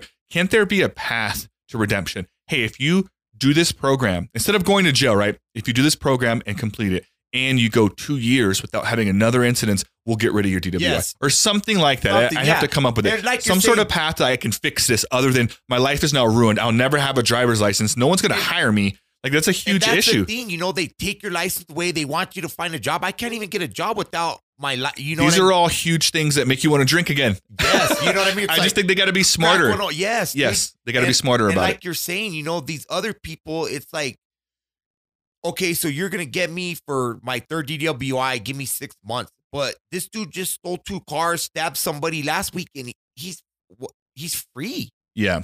And it like you're saying, we all make mistakes when we're drinking. Okay, we hop behind the wheel, but the consequences are more severe. So in my eyes, I'm thinking I'm better off murdering somebody than driving drunk. I get what you're saying. You get what I'm saying? It does create an effect where it's like, if I'm already if this gets me that, and I'm already doing this, then I can now push it to that level if I want to, because it's already going to be similar to what I'm getting now. Exactly. If not less. Exactly. Yeah, that's not a good mindset you want to set out to people. It's not, dude, at all. And, for someone to be convicted of that's not only the charge, he had other charges of vandalizing a bunch of stuff in town. And, this is more, he's heavy on the drugs. He wasn't all there. Yeah. I told the court the same thing. Hey, man, I'm on drugs. I stole the sofa so I could get high. It don't matter. You're a menace to society. 3 years. Oh, okay. You know what I mean? It's like, it don't make sense, the judicial system. And the thing we were talking about, what can you do about it? What are you going to do? Walk into a courtroom and be like, hey, oh, you guys are doing everything wrong. You can't just do that. Yeah. Not on that small of a scale. It has to be something bigger. Yeah. I mean, find a bunch of people to protest. Still, you're not going to get nowhere. Yeah. Well, people protest all the time and don't get what they want. It's almost like you have to, I know this sounds bad, but there almost has to be enough incidences where they go, we got to look into this. And I know that sounds bad. But it probably, with this case, it probably won't be until a few more murders happen that they go, wait a minute, we got to look into this. Yeah. Sadly, that's probably what's going to be. Dude, it's crazy. It's crazy, and like you're saying, what can you do? They're the rules. They're the law. We got to follow them, Yeah. But I mean, I don't get it, and I was trying to explain to that guy, what? He's like, well, Mathew, you did almost. I'm like, I'm telling you this, it's like, do they pick and choose, or is it, I don't.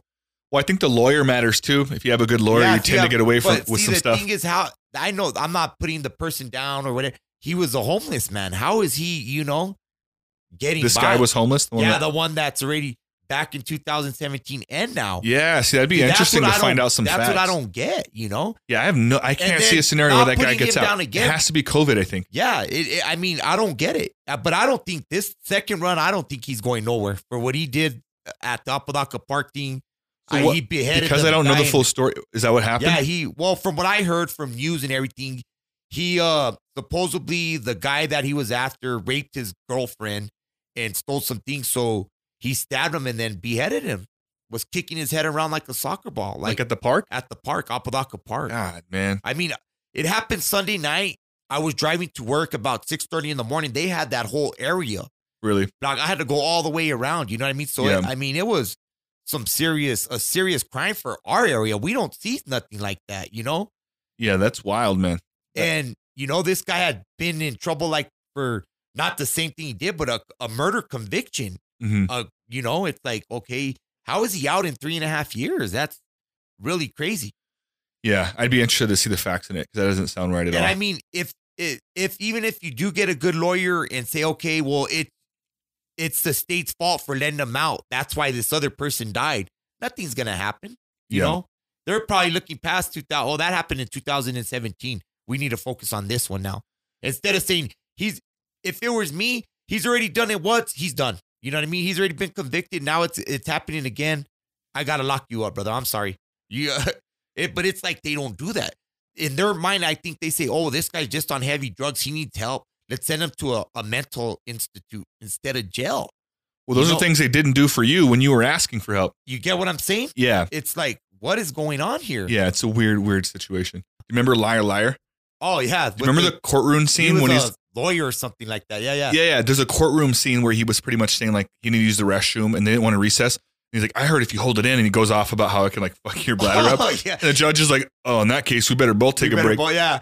I watched it as a kid, and ever since then, I learned like, do not hold your pee in. If you got to go, just go do it. Yeah. And I used to be bad about that, man. Really? Too, where I would hold it into like where my bladder was going to explode. It's like, I had this thing, man. it kind of, this might get a little dark, but no, you're good. You're good. No worries. No worries. It reminded me of this thing, man, and talking about like trauma and stuff. And I've talked about a lot of stuff on this podcast about growing up. And kind of similar to you, like I don't mind talking about it at all. But when I was younger, so when I got taken out of my home and put in the foster care system, I moved homes a lot. There's a thing that happens where you don't feel comfortable with where you live. And so I had like a bedwetting problem, like at an older age. Like some of this even led into high school a little bit, but definitely in middle school. And I for whatever reason, it wasn't because I didn't feel safe to go is what it was. And so like I would just a lot of times in my sleep use the restroom, but at school a lot, I would be scared to ask the teacher if I can use the restroom. And so I'd start wiggling my leg and do that whole move. And one time, this was actually in elementary. It was at MacArthur, I think. We're at like an assembly. So we're all sitting down Indian style on the floor in like a cafeteria. And there was a dude on the stage. And I don't remember what was happening. And at one point, they end up playing a movie. You know, remember they used to wheel that TV in with the VHS? Yes, that's classic, man. They start playing a movie. And this whole time, all day, I had to pee. But I didn't feel comfortable like asking or going. So I'm just wiggling. And then I remember sitting there Indian style. And I just remember thinking like, I can't hold it anymore. And I just went like all over myself. And then like kids aren't like as keen to that stuff as adults are. Yeah. But you can tell some of the kids were looking around like someone fucking peed in here. Yeah. And I remember just like sitting there and then the movie was over and everyone started getting up and I was so scared to get up. And because of that. And you could see it like it had moved around me. And everyone got up and I was like, oh yeah, cool. Like I'll meet you guys. Like, and it was just weird. And I remember getting up and putting my backpack like sagging, like hugging it around my butt, bro. Yeah. And I was scared and you could see it. And I didn't even go to class. I just ran outside. And it was like midday. And I just, that was my first time skipping class. I was so embarrassed. It was just weird, but it reminded me of that whenever I said that. Yeah, no, especially as a kid, you know, you don't want to see that, but it's funny you say that, dude, because I've had a problem with that too. And I mean, it's when I was drinking, like I was maybe 22 or 23. Well, I think drinking is a different form of it. Yeah. Like, my girlfriend at the time would find me pissing in like the closets, the living room, and the bathroom. What are you talking about? I think when you're drinking, it's like a lack of awareness. Yeah, it was something, dude. But I would piss elsewhere besides the toilet. I didn't get it. But then I would be pissed the next day. Why does the closet stink like piss? Well, you were the one in there. That's your problem. That's the bad part about drinking too much is the next day you're trying to put together all the pieces and you don't even realize you were a big piece of everything that happened. My dad used to get pissed. You better stop fucking pissing in the... I'm like, because my dad could be a scary guy, man. Is he scary? For some piss shit like that, I'd be like, it wasn't me. It was Gordo. You know what I mean? Gordo ain't pissing in that closet. That was you. You know what I mean? I would always, man. And Gordo was a good kid, you know what I mean? Gordo wasn't really drinking in high school and shit like that. And I remember one time I think I got busted with mushrooms and big ass bag or something. My dad found it, my dad was that dad, don't bring that shit in my house. And pretty strict. Yeah, he's pretty strict, and blamed it on Gordo. It's Gordo's, not mine. That's all. Gordo. I think you owe Gordo a giant apology on this podcast, man. Gordo, you missed his basketball stuff. And I told him too. I said, if you watch this or end up watching it, you're gonna be on it. You're gonna be out there, and I'm gonna say something. And he's like, "Oh, fuck you, whatever." You know what I mean? Gordo's not really that type of person who's gonna be like, "Hey, I should." Well, I feel like you've said some good stuff too, and you've taken ownership. You've been like, man, like Gordo don't get that in a way. I would be proud to tell that story. Hey, man, when I was little, they told me I'm not going to be able to do this, this, and this. I'm not going to grow to this certain height. And I mean, look what I did. But sometimes in his eyes, he's like, that's embarrassing. I think. Wait, he thinks that story might be embarrassing? Yeah. I don't think it's that embarrassing. I get how he would. I don't want people to know that about me. You know what I mean? I'd be like, hey, man, it's something. I think that's because you're the big brother. Like you're supposed to he's supposed to give you some shit. You're supposed to be like, whatever. Oh, dude, I gave him, I remember going to games, dude, and being there, get him out, man. He sucks. And fans are like, dude, isn't that your brother, Gordo? And I'm just. And you guys look alike a little bit. So even the ones that didn't know, they're probably like, that looks like a relative. I'm just in there drunk, yelling my ass off, get him out for missing like a shot or something, and he would come and I remember, I think it was a UTEP game. I don't know what I was thinking, but I was giving him so much shit, man. And he finally snapped on me. Yeah. He's like, I'm tired of this shit. You know what I mean? Fuck. what the, I was like, you guys suck. UTEP's going to beat you guys. One of those things, you know what I mean? And yeah, he finally let it out. So I'm like, man, I better, Gordo's pretty big now. He might just beat the shit out of me. So I better lower my tone and kick back, Well, either way, if he never says anything and finally does, it's probably coming from a good place. Yeah. Where it's like, because let's say this the honest way. I can see how you would be a difficult person to hang out with back then. Oh man. And I'm sure you can admit that now, right? Like, they probably have points like, oh my God, dude. I'm just trying to focus on playing my best game, and my brother's in the stands getting kicked out, yelling at people. Yes. Yeah. Yes. And it's like, he told me that. He's like, man, I'm trying to focus on a game. I see you getting escorted out by security. I'm like, oh, my bad. Yeah. But yeah, it was one of those things like you're saying. He was like, dude. Well, it's a double-edged sword because I see it two ways. Maybe a way that Gordo doesn't, and maybe he does now. Maybe some of your family does or doesn't. But I see it both ways. I see his side, which is like, God, this is like this thing happening. But then there's this other side to it, which I also see because I can relate and I work with this type of community and I also belong to it. I can see what a cool thing that you were even going. You've always, since I've known you, you've always been a huge supporter of your brother. Oh, to this day, I see you giving food to the Cruces High kids when they're going on the state. Like you're so involved. And so it's like, it comes from this beautiful place where you're just trying to be a good brother. Yeah. You're fully supporting them. You just maybe had your own stuff going on the side. Yeah. But that's awesome that you even went. Dude, yeah. One thing with me about that, like with the Cruces basketball and stuff, now that I'm doing a lot better, I'm not saying I'm the richest or got all this money, but I'm helping out in any way I can, especially sports-wise. You know what I mean? Yeah. To me, if these kids are going to the state tournament, I don't call it, they deserve a little something. You know what I mean? A little bag snack. That goes a long way. You know what I mean? And I try to be that person and, give back, man. Even people will trip out on this, but I'm always giving to the churches and a bunch of other things, stuff people don't know, Well, it's because you understand what it's like to have nothing and to kind of ruin the things you have a little bit, right? Yes, and so you kind of understand how important those little things are. Yes, and not too long ago, I went to a church thing, and I was talking to this pastor, and he had known me from my dark days to now. You know what I mean? Yeah. And I went over there, and they were talking about getting some stuff together, this and that. I'm like, well, here's some money for it. I want to donate all of it. You know what I mean?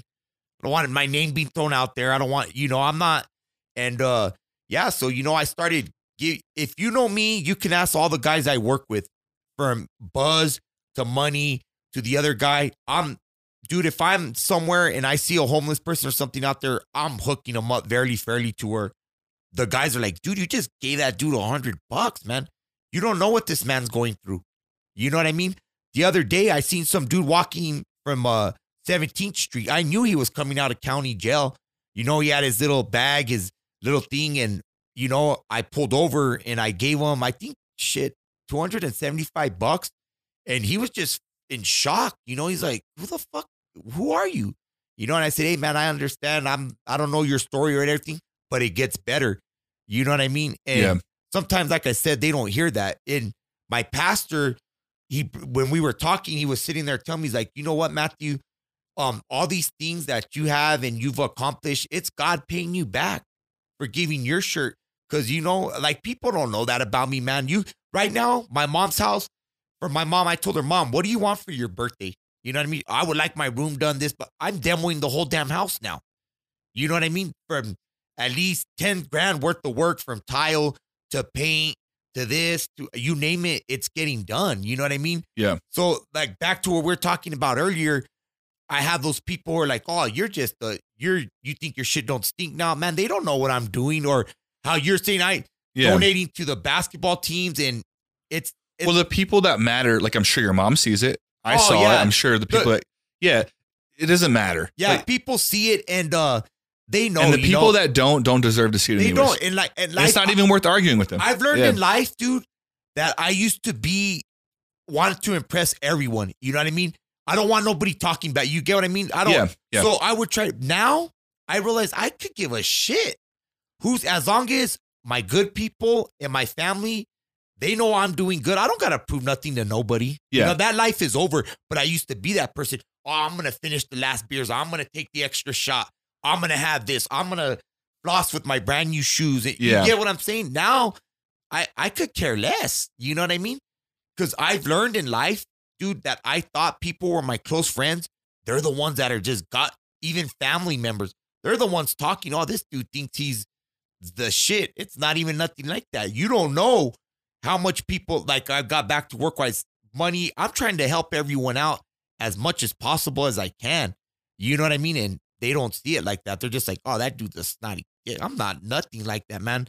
Yeah. You could be someone I know, like not personally or never really hung out, and maybe reach out to me and be like, hey, Pee Wee, I'm doing kind of bad. You think you could help? I'm going to help you. Yeah. But I'm not going to go brag about it and be like, hey, I just lent so-and-so this much money. Look at me, take a picture. I'm not going to do all that. I think you're just misunderstood is what it is. It is, dude. And what was I getting back to? I just had it on my mind. And it was bugging me the other day because somebody, I had talked to a friend. They're like, oh, so-and-so saying this and that about you, that you do this, you do that you still drink. And I was finding myself getting mad to where I wanted to call that person and be like, hey, what are all these rooms? But in my head, I'm thinking, it's because they're miserable. They want to drain me down into their bullshit. Misery needs company. Misery loves company. Yeah. And it's the same people because I'm going to be straight up. I post everything on Facebook, on my stories for this and that. And I've gotten message from certain people like, hey, man, why are you doing all that? You need attention. Because I posted a video of me dancing like on my story. And but believe it or not, I got messages from I could tell you off the top of my head from 22 plus people. Hey, man, you really made my day by doing that dance video. You are hilarious, man. I love what you post. I love your Jake Paul videos. Oh, dude, those are about to come soon again. I've been working on some. I think that you're misunderstood. I think that's really what it is. I think that not everyone has the ability. People always say see the best in people. I don't know if that's the best phrase because you should see the worst in people too. Yeah. But you should have a good combination of the two and come up with an idea of what you see. I like to look at someone and see like what their intent is. Yes. So, all right. Is Pee Wee on Facebook throwing ones in the air and dancing stupid? Yes, he is. But is he trying to be funny or is he trying to tell people he has money? Like, what is he trying to do here? It's hilarious. It's funny. Dude. And I can take it just as that and not decipher it and go like, maybe he has throwing money because he thinks people think he doesn't have money and he wants to prove that he has money and he's dancing wildly. That way it looks like he's partying and he wants us to all think he's not drinking, but he's apparently drinking. Someone who does all that, it's like, what are you doing? It's just a silly video. It's funny. I'm just trying to make people laugh. You're definitely doing that, by the way. And like I'm saying, I got those certain negative, but 80% of the time it's from people like, oh, Pee Wee, man, that just made my day. When's the next one going to, for the example of Jake Paul's. But then I had a bunch of people too, like, man, you're stupid. Why are you doing that shit? I'm like, there's always a hater or two. It's always going to be, man. I learned in life from being dead broke to not nothing to what I have now. Like I could show you some of my bank account statements and you're going to be like, how in the hell did you make that? But, you know, I'm not going to be throwing it out there, but these people that see me, of course, you know, I got a new vehicle. In my eyes, I feel I deserve that vehicle. Yeah. I've never had vehicle, one. By the way. You know what I mean? I've busted my ass to, you know, I got that of my Ford Runner, my other trucks, and I'm not out there posting pictures of my cars and my money. Like I could show you, you know what I mean? Just what I have on hand. You don't see, you know what I mean? From side jobs, you don't see me posting this on Facebook. Hey, look at this stack of Jake. It's going to be on Facebook now. You know what I mean? And people but you got those people who call themselves, oh, I'm a baller, and throwing out, I'm like, this dude's showing $300. What the fuck's wrong with this kid? But it's just how people think. You know what I mean? Well, you also have to know, though, and on the other side, because this is what I do. I'm trying to help you see the other side of it. You have a history before you changed your ways. Yes. And so you have to carry that. So if someone thinks remember how I just told you earlier, you're surprisingly the same now as you were drinking? Yes. So is it that weird that someone would see you having fun online and go like, he's probably drinking it? Yeah, that's what it is. It's wrong and they shouldn't be doing that. That's what it is. But it makes sense that they would say that, right? Because you seem the same. And yeah, it's what I tell them. You know I'm not drinking because I would be dead broke. You wouldn't see none of this shit. But you have nothing to prove those guys anyways. And that's what my mom told me. My mom said, Pee Wee, what do you have to prove? You know what I mean? You don't. And like I was telling you, I would find myself when somebody would say something, I would try to get my point across but now I don't even waste my energy on it. I'm like, what for? Yeah, you'll know your audience. Yeah, you know. And I'm like, if they're talking bad about me or whatever, who cares? Obviously, they're following me or watching my every step because they know what I'm doing. You know what I mean? Like with my mom's house, I had somebody, just talking shit. Where'd you get all that material from? I know you took it.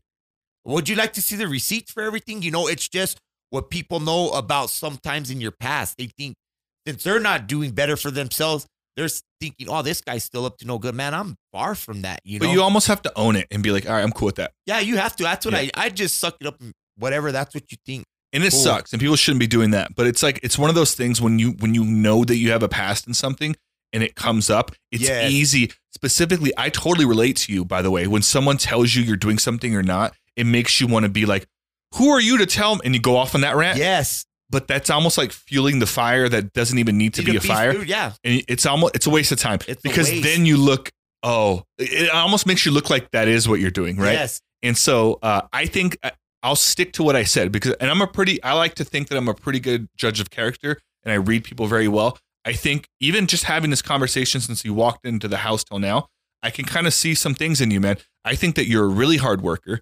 I think that you're misunderstood. And I think that you bring a lot of stuff to the table that even you yourself are still trying to figure out how to get credit for.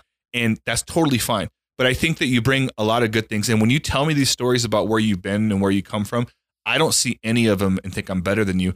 I see all of them and think I can relate to them. And I see all of them and think like, how cool is it that you're this way now? Yeah. You know what I mean? Yeah. And I think that makes you such a better person. And don't feed too much into people. Just know that people are, even this one, people are going to watch this and be like, oh, he just pulled his money out of the podcast because he's trying to prove something. Yeah, big time. Maybe you are, maybe you're not. Who cares though?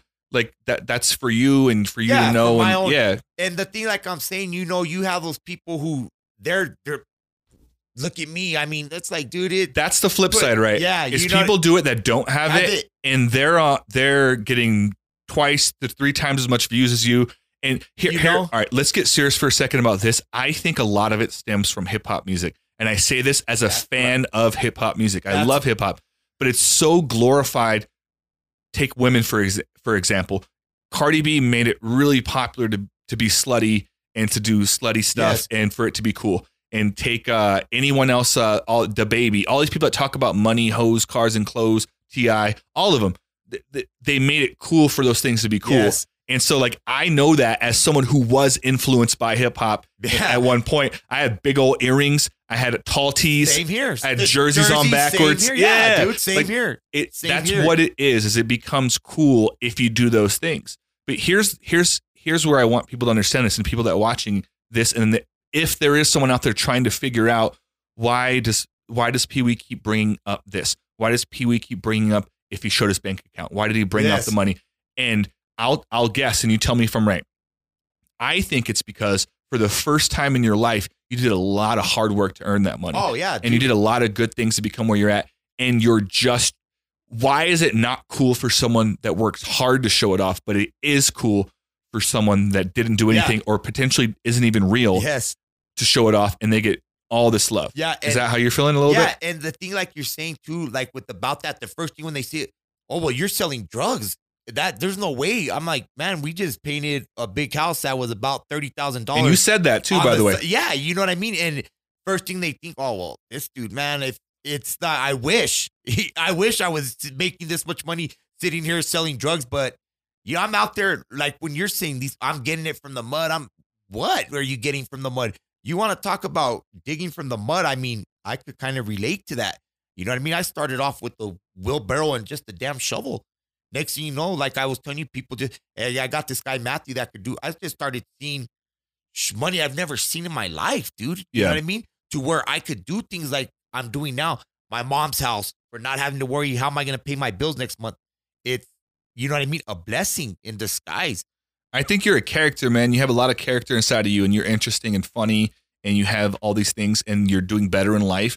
And I am so proud that you haven't changed that. Like you're still the same guy, but just with a better, healthier way of looking at things. Just with a little more brain, you know what I mean? Yeah. Then I'd be, stuck on it. And it's so, and for anyone who decides to judge anyone that's been to jail or done something stupid, I would challenge you to look at your own life and think about moments you could have got caught and didn't. Because I went to juvenile jail. I don't have a record. I have no felonies. Yeah. My brother did 3 years in prison. And he's doing amazing in his life. I've never been more proud of someone in my life. But I will honestly say this, and people that are listening can take it however, and maybe you'll relate to this. The only difference between me and my brother is he got caught. He got caught doing something. But the reality of it is, and I will admit this, I've done things that would be considered illegal and didn't get caught for it, right? I've stolen stuff from stores. I've done it. Yeah. You know what I mean? I just didn't get caught. And so it's like the difference is before you go out and judge someone, you should really look at yourself and figure out what you've done. And why is it okay because you haven't been caught or you haven't been put in a position where you had to deal with it? Exactly. Why is it okay for you to act a certain way? But yet a guy like you comes along and says, hey, man, I've done these drugs. I've drank this alcohol. Yeah. I went to rehab. I stole this couch. And you're also doing good in life. It should be perfectly normal for you to find a sense of pride in that. Yeah. As you should, because you earned it. That's why sometimes I tell people, you know what I mean? People with the worst past open doors for the, how did I say it? People with the worst past open doors for the future. You know what I mean? Yeah. Sometimes that's the way I see it, you know, because like I'm saying, man, my past is, you can ask my immediate family, shitty. Now, there's times they didn't even want to be around me. You know what I mean? Pee-wee's out of control. Now it's like, man, Pee-wee, I mean, look at what you're accomplishing. Where was this guy at 5 or 6 years ago, 7, 8 years ago? You know, I mean, it took me, I guess, 38 years to snap out of it. I mean, but like you said, too, I look back in life and I'm not saying I regret what I did. Of course, the bad things I do, but the drinking and acting wild, I mean, I don't think if I would have done that, I would be where I'm at now. You get what I mean? I think you might, but just because like I think that you going back to the whole like you're kind of the same person not drinking than you are then, I think you would have, but I get what you're saying. I think that you just didn't have no one unlocked something in you was not unlocked until you went to Hoy. To Hoy Recovery. Yeah. Because I had been in and out of jail before all this, you know, just for petty things. And every time I was in there, I'm done. I'm not coming back here. But bam, right when I got out, it was back to drinking and on the shit. Yeah. You know what I mean? So I kind of thinking, well, maybe my daughter was a blessing, or was it, you know, whatever it was, just made me say, enough's enough, man. It's not for you. And that's where I guess I'm at now, you know? Well, that's super impressive, man. Not a lot of people get to live to see the day where they figure that out. Dude, I've met friends and stuff that, you know, have tried to stop drinking and they find themselves drinking a month later. They're like, well, I mean, you just got to have that mentality. You know what I mean? If you're going to be weak about it and just think, oh man, I need a beer so bad my day. I mean, sometimes I just think, man, there's people out there 10 times worse than you. You don't need that beer. There's people going through shit through life that you don't know. You know, you actually got it pretty made. You're just mad because your boss yelled at you. You get what I'm saying? Kind of something. It's just, and I was that person. I would just find an excuse to drink. I think it was, you know what I mean? Like I'm saying, hey, I got to go to Walmart, but I got to be drunk. I need 4 beers before I get in there. You know, it's like, for what? Oh, my cousin's getting baptized. Boom, I got to get slothed before I even get to the church. It's like, it's just relying on that stuff, you know? Yeah. Relying and to me, how can I explain it? I felt like without the alcohol, I was nothing. You know what I mean? Now I feel opposite. With alcohol not in me, I don't know. I don't get it. You know what I mean? So where do you find your sense of being now that there's no alcohol or drugs involved? Like what wakes you up in the morning? What keeps you going, and what helps you continue to make money and work hard, but also like have good mental health? I think just seeing everything that I've accomplished and able to help like certain people out, you know what I mean? Like to wake up and be able to say, oh, I could donate some money to my nephew's thing, and compared to in the past to where I could barely even buy a ticket to go watch Gordo play, you know what I mean, in high school. You get what I'm saying? So at night, I swear, at night I'm sitting there. I pray, you know what I mean? I don't look like the religious guy, but I sit there and I thank God every night. I truly believe that, you know what I mean? Something or whatever sparked me to do a complete 360. You get what I'm saying?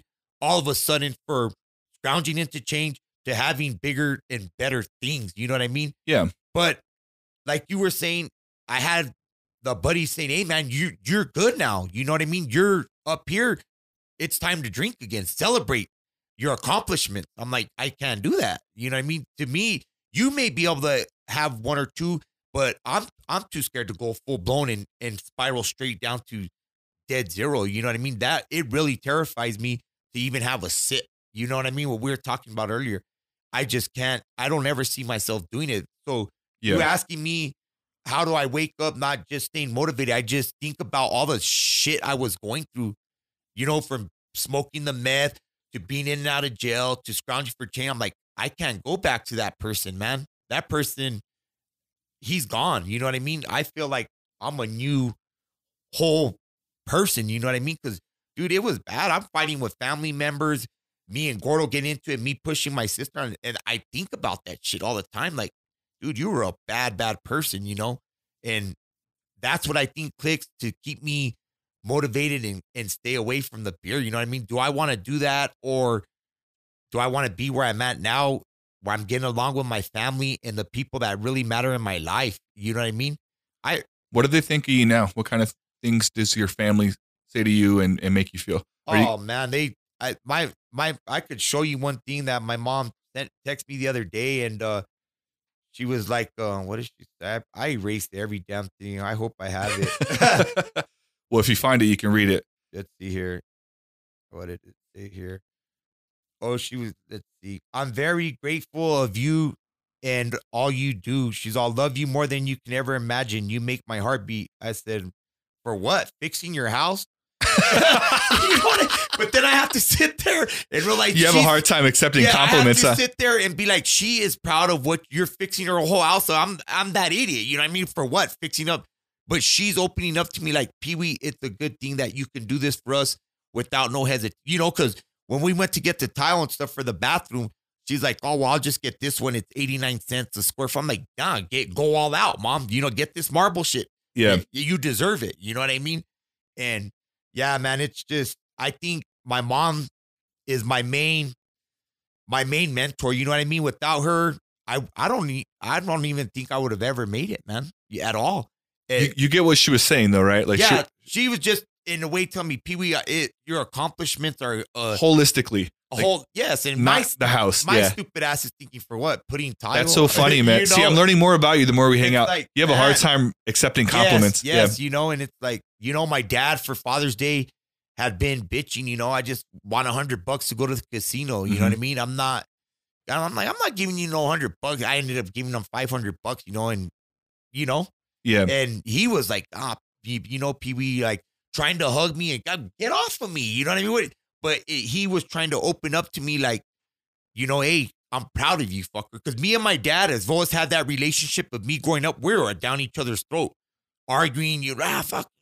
And now I find ourselves bonding, you know what I mean? And my dad, he's got that, like I was telling you, that toughness in there. He's not going to come and say, hey, son, I'm in a way, he's like, hey, cabron, you fucking did something. And you're not being a pendejo no more. And you're like, he loves me. Yes, in my eyes, that's insane. You know what? I love you, fuck. But it's just the way he words it, you know? But that's our relationship. People trip out how we talk, you know what I mean?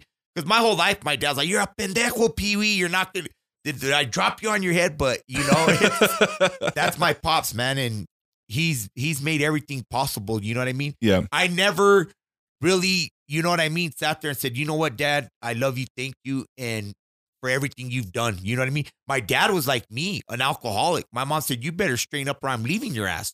You know, and he's been sober 30 some plus years, but he'll have a beer here and there, but not a problem. You know what I mean? Yeah. And me, I'm opposite. I'm over it. Like I said, I'm not a dry drunk. I'm not going to knock you for having a beer or something in front of me. I'm going to be like, hey, take one more shot for me. You know what I mean? It's just, it didn't work out for me. You know what I mean? And sad to say, I don't ever think I'll ever drink again.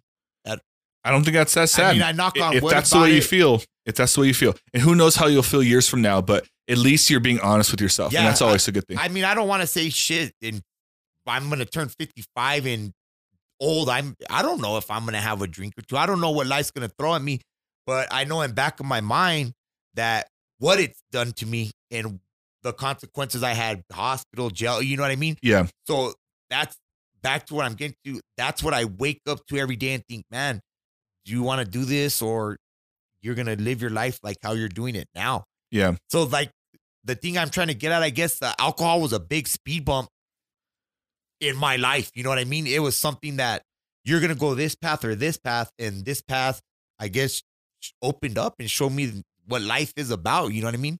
Well, there you go, brother. It's a blessing, dude. I think it's super impressive. I think not a lot of people get to a place where they get to talk about stuff like that. No, not at all. You know, I still have those friends that call me, like I was telling you, how do I stop drinking? What do I do? One thing, stay away from the people that are trying to force, because you know you're gonna always have that buddy. Hey man, I broke up with my girlfriend. Hey, well, let's go get fucked up. I need you. Yeah, let's go drink. Don't worry about her. Let's go get drink. You know what I mean? Instead of sometimes, you know what? Maybe that friend needs to hear just a little, hey, it's going to be all right, man. There's plenty more fish in the sea. Yeah. You know, instead of let's go get drunk. Next thing you know, your buddy had a domestic with his ex-girlfriend because you took him out partying and you fell out. You didn't solve any problems. You just caused a new one. Shit worse. Yeah. You know what I mean? So, you know, it, like I tell people, you pick and choose your path. You pick and choose which way you go. I'm not going to tell you stay sober, stay off the shit, but I'm going to try and help you out in a way to tell you, hey, you know, maybe it's not for you. Yeah. You know, like I'm living proof. Look at me. I was pretty much, I'm not going to lie, you know, even though my parents are, you know, they have a home, I wasn't allowed over there. You ain't coming over here on that shit. So I was just living house to house, bouncing around because I was so into the drugs. Nothing else mattered. Where's that meth at? You know, fuck my sister's, my nephew's having a birthday party. I wasn't there. All because I was high, you know what I mean? Yeah. And like you were saying, that's nothing I can go back. Let's rewind it and go back. I missed out on a good 5-6 years, all because I was smoking meth, man. You know what I mean? Just nothing else mattered but that meth pipe, the meth girls I was with, and that was it. That was my life, you know? Go to work, come back, end up at the dope house, and that's it. We have a lot better things going on now, man. Oh, and that's super impressive, man. To even be able to step out of that huge shadow, which you caused, right? Your own shadow. Yeah, I caused. To step out of that and create a new one. That I don't think people understand how hard it is to even get away, but then how hard it is to stay away. Oh, dude, like that's super impressive, man. That's the thing, you know what I mean? Like I told you, I stayed away from family funk, everything, because I knew there was going to be a cooler fill of beer, and the temptation is there. So. I mean, for anyone out there who's real interested, what was my product? I just stayed away until I knew I was over that hump and I could start coming out to people. And there was times I would see a beer commercial and change the damn channel, you know, like, God damn, that beer looks good. You gave yourself enough time to get to a place with it where you're like, all right, I'm going to slowly start being around it. Maybe I won't change that commercial next time. Yes. And then maybe I'll go to one family gathering and see how I do around the cooler. Yeah, it's because I knew myself, you know what I mean? I was like, and smart way of looking at it. once I got over that hump, and that was it. I mean, I found a bunch of coping skills, like I was telling you, working on the weekends, doing things that didn't involve being around certain, you know, alcohols, gatherings and stuff like that. Cause I mean, and anytime if you're an addict or on something, man, that temptation is a motherfucker, dude. It's like, for example, I'm sober for 3 days. I end up saying shit, not doing this. I come here and there's a couple guys with beers and Coke and shit on the table. Your first instinct in your brain's gonna trigger like, oh fuck yeah, you know, I'm gonna do it. Why not? Yeah. Why not? I'm already here. My buddies are doing Everyone it. else is doing it, and that's what I would find, making excuses. You know what I mean? You're doing it to yourself. Nobody's tying me down and saying I'm gonna blow this shit up your nose. You're gonna fucking do it. Yeah, it's all on me. You know what I mean? And like I said, I'm not telling people, oh, you stop doing what you're doing, your bad habits. Nah, man, this shit just wasn't for me. If you are happy with your life being on drugs and high all the fucking time, well, that's on you. You know what I mean? But if you want to turn your life around and be like, hey, man, I'm someone that could tell you I'm living proof. I was worst of the worst. You can ask my mom. I mean, people close to me, you know, they're going to tell you, yeah, this dude was a piece of shit. You know what I mean? And that's coming out of my mom's mouth.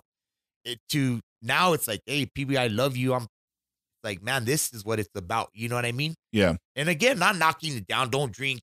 I mean, by all means, whoever watches this show, slam one for me. You know what I mean? Put the beer down. I'm not going to be like, hey, dude, that Bud Light, it could kill you. It could.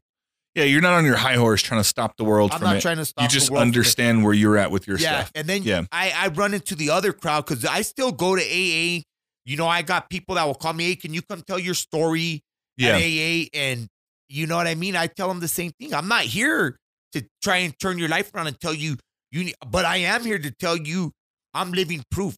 If I did it, anybody could do it. You know what I mean? Because I was the most hard-headed, stubborn person. I don't tell. There's doctors tell me, dude, you're going to die. Oh, whatever. You're a dumb doctor. Checked out of the hospital, straight to the Pickwick. Yeah. I mean, being in the hospital 9 days, about to die from it, I was right there drinking. It's like, it's crazy, man. It's just crazy how if you function or you think you need to function on it, that's how I was. I need this beer around, and it was all in my mind, man. That's it. And now I'm opposite from that. You know what I mean? I'd rather get that doctor. Now I'm having a problem with sodas. I'm drinking. Dude, if you were to see my pantry, it's just, so full of junk food. I'm that person waking up at 2 a.m. to go urinate and drinking 2 Dr. Peppers, maybe a Twinkie and a handful of Starbursts. It's like, now you're on to your next thing where like, how do I switch this up? How do I stop this now? You know what I mean? Now I'm a sugar addict. You know what I mean? But it's just addictions everywhere. Yeah. Like you were saying, it could be. Just chip away at it, man. For video games, sex, tattooing. I mean, everything. Yeah, everything's labeled an addiction, man. It's just how you approach it and how you control it. And you know what I mean? I agree. That's how I see it. But we're going to have to wrap this up, brother. We've been going on 2 hours almost. You got it, man. Hey. My guy, I'll leave you with this, brother. I really appreciate you coming down. I really appreciate you having this conversation. Yeah. I think me and you intended to like kind of be funny and we did a little bit, but it's kind of cool that I got to know another side of you, man. I appreciate you sharing some of the stuff, man. I'm super proud of you, man. I know that your family is too, and thank you for coming on here to share some of this stuff. Anytime, man. Maybe next one we could bring me and Gordo, and we might have a family brawl in here, but maybe when we get a bigger room then. Yeah, most definitely. Hey, my brother, I appreciate you. Much love. Ladies and gentlemen, Mathew Castillo, a.k.a. Pee-wee, my guy. Sir. All right, we're out. You ready? Yes, sir.